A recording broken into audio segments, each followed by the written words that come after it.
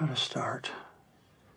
Well, it's just writing. I mean, here's something important to remember about dialogue. Every word matters. No, it doesn't. They're vital. I want to go to this place that I think it needs to go to. The only thing that counts is what you see on the screen. I will write like 4 or 5, 6 hours a day. And it will be a voice made of ink and rage. Okay, I'm really glad you asked me that question. Welcome to the Creative Principles Podcast. I'm your host, Brock Swinson.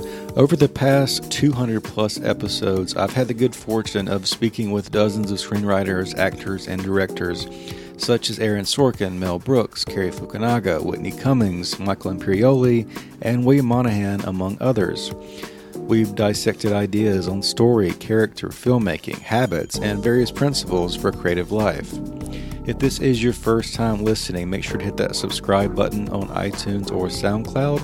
You can also find several of these interviews on the Creative Screenwriting Magazine website, in addition to some that aren't available in audio, such as with Nick Kroll or Stephen Merchant.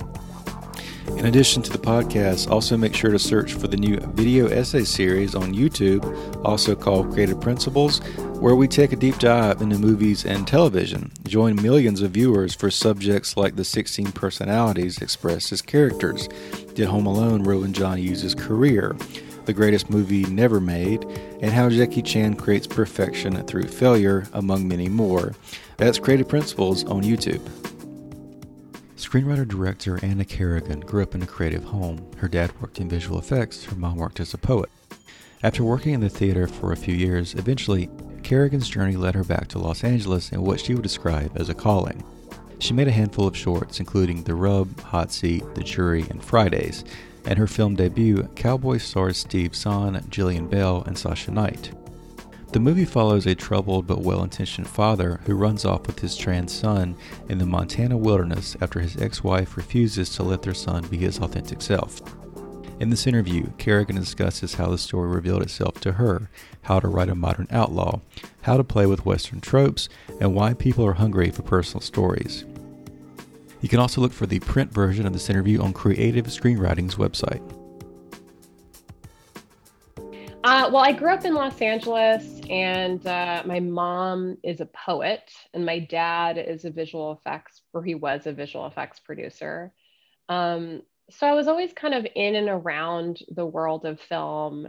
And quite frankly, I thought that I loved movies so much, but I hated the industry because it was, like my dad was like on this, a below the line worker, and it was really tumultuous and kind of crazy.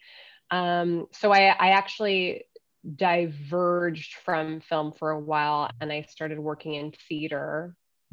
I went to Stanford. I majored in playwriting, and I moved to New York, and I was working as a playwright, and then I just sort of got called back to film as a medium. I started making small little shorts with friends of mine, and gradually I think that I sort of like fused what I had learned in theater and what I was teaching myself with movies. And I just, gradually made sort of bigger and bigger projects. And finally I got to Cowboys. Where did this idea come from? I know that you grew up in California. I think I read somewhere you kind of spent some time in Montana as a kid. But where did this idea for Cowboys come from? So my best friend growing up, who's now a midwife in Tucson, Arizona, her family had a house in Montana. And starting around the time when I was 10 years old, her family started taking me with them on their summer trips. And I just fell in love with this particular part of Montana. It's the Flathead Valley, where we were actually able to shoot the film. And it's always just had a really special place in my heart. And during a sort of transitional moment for me, I started writing the script for Cowboys, and I knew that it was going to be set in the Valley. I actually didn't really know what it was about. I just knew that it was about this father and son. So I started with this like image of a father and son on horseback, and I knew they were like getting away from something, but I wasn't sure what. And the story gradually revealed itself to me that it was about these two sort of modern outlaws. You know, you've got this really like charismatic, super fun, but deeply flawed father who struggles with mental health issues. And then you have this young transgender kid who is not getting the acceptance that he needs from his mom. You know, and then it also sort of became a portrait of a family as well. Would you say that's like the main storyline as far as the family? So it's really the father against the mother to some degree about the choices that Joe is making. Do you see it as like a typical family drama, but just the trans element is perhaps the newer modern take on it?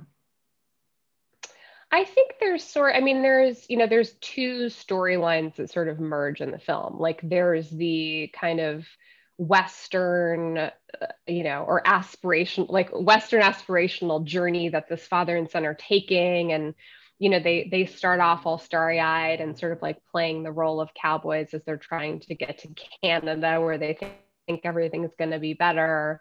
And then, you're dipping back into the past and learning more about the family. So I think it's sort of I'd say it's a family drama that plays with Western tropes.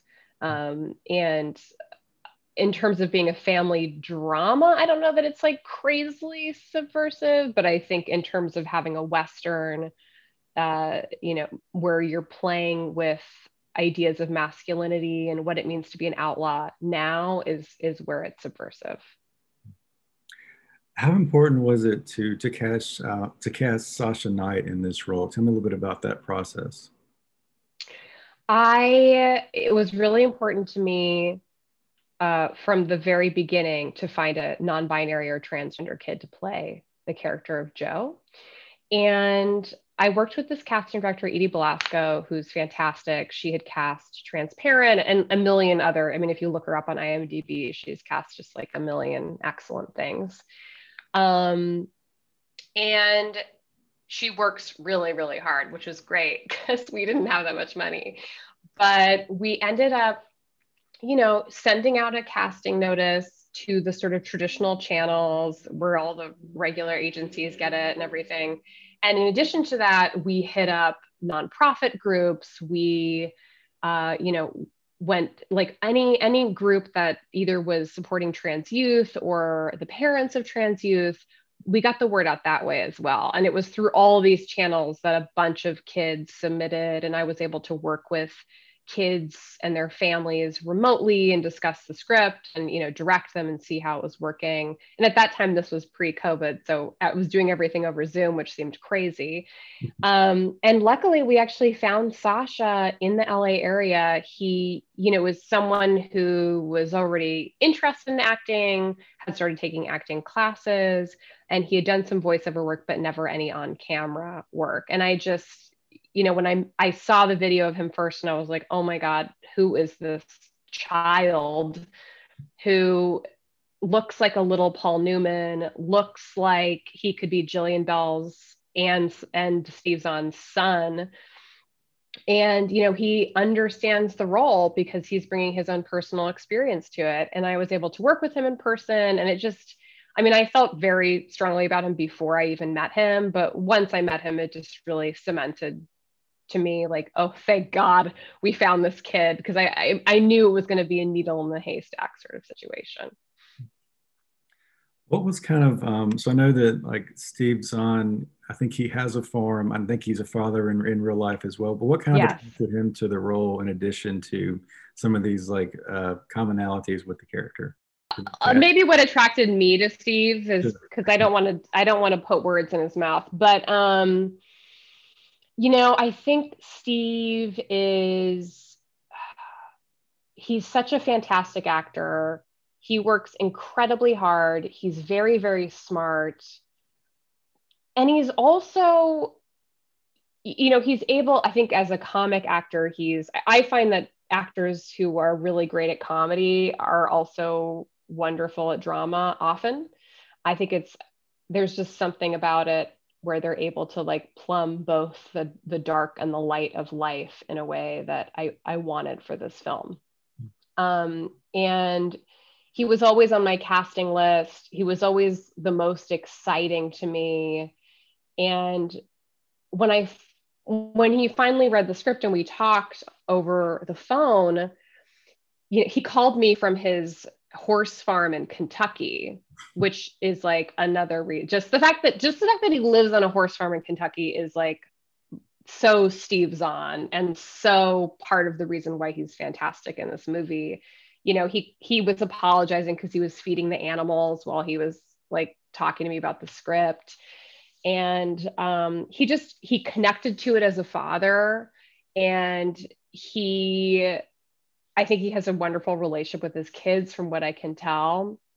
And, from one thing we talked about a lot was the specificity of Troy's mental illness, that there's this idea that, bipolar manifests itself in the same way with different people. Like you see a lot of the same sort of caricatures of what people are like when they're, quote, crazy. And one thing we talked about a lot was how specific the manifestations of mental illness are, and they have to do 100% with who it is that's experiencing them. So I think for all these reasons, he was fantastic. He's also an amazing horseman. Like that guy on a horse was just like my dream come true. Sasha as well is great on a horse. They both ride. What did you find? So kind of moving from, you were doing some shorts and those type of things leading up to this. Was there anything really unexpected about, going from a short to a full length feature as a writer or director? Well, I had written features before. I had made a very, very, very small feature that never got distributed. So I wasn't afraid of doing it. I think especially as a woman, honestly, like growing up, now it's different, but I didn't know of any female directors. So it's something that as you start to get older, you're like, wait, maybe I can do this. And my way in initially had always been through writing. But there's anyone who's making shorts, I mean, I'm sure there's an exception to this, wants to make a feature. Like it's some people really view shorts as like the be all end all, or some people only want to do commercials, I suppose. But for me that, like, especially, I come from playwriting as well and had done full length plays, like that's where I want to be. So oftentimes these shorts and these web series become sort of like proof of concept, so that you just like hope and pray someone will have faith in you and give you the money to make the feature you've been wanting to make. Did you always see this story as a movie? I know some of the stories that maybe fit in this genre might be going towards television or limited series now. Did you always kind of see it as a feature? Yeah, I did. And I also, just in general, I think I would love to do TV for specific things, but I love the feature as a form because I think that you can be more of a perfectionist. I mean, within, you have to sort of hone in on what you want to say and what the story actually is. And I like the economy of it compared to TV. But yeah, I always viewed it as a feature. You kind of see maybe the popularity of discussions about trans and sexuality today. Do you see that, like, would this film have gotten made 5 years ago, 10 years ago, or is it particularly relevant to today? I don't know. I think that people are certainly more interested in, exploring topics of gender identity. But I also think that there's a possibility it could have been made 5 or 10 years ago. Financiers probably would have pushed to not cast a transgender kid. They probably would have pushed to cast a kid who just, meant something financially. And there's like 3 of them that do, So I think that it could have been made, but it would have been different. I mean, you look at Boys Don't Cry was made, years and years ago now. And that looks at there's a transgender lead, a very tragic, horrible, true story. But But there's, abroad there, there aren't a lot of movies with leads that are transgender kids. I feel like you're seeing more in television now, but there's a few movies from abroad that explored similar territory. Do you have any specific advice for those writers who maybe they've written some scripts that are like, quote, marketable, that type of thing, but they really want to write this personal story or something more like unique to them? Any advice about just going down that route and writing something more personal than how to kind of pitch it and sell it and those type of things? I mean, it's funny. I've actually found that, I've done Sundance Labs and Film Independent Labs and all these things. And I think those are all, you don't need them, but I think it's always helpful if you can get into one of those things. And I know I applied so many times before I got into those labs.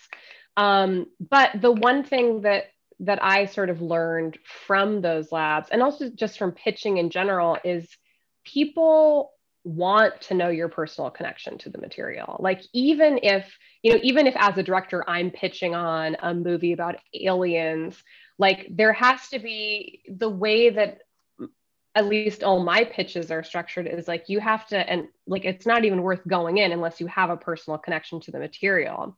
So I actually think people are hungry for like personal stories, if they're interesting, for stories that you have. I mean, it doesn't literally have to be autobiographical, but I do think that, there is a market that's hungry for authentic stories that only you can tell about, your life or something that's truthful only to you. That's what a creative voice is. It's not writing a schlocky blockbuster, though I love schlocky blockbusters. That's mostly what I've been watching during quarantine, so I'm not even knocking it. But thank you for tuning in to the show. If it's your first time listening, make sure to hit that subscribe button and visit my new website for information on the YouTube channel, the blog, the podcast, and my new book, Ink by the Barrel, which takes advice from these 200 plus interviews and more at writerfieldnotes.com. You'll see the link in the show notes. Thanks again.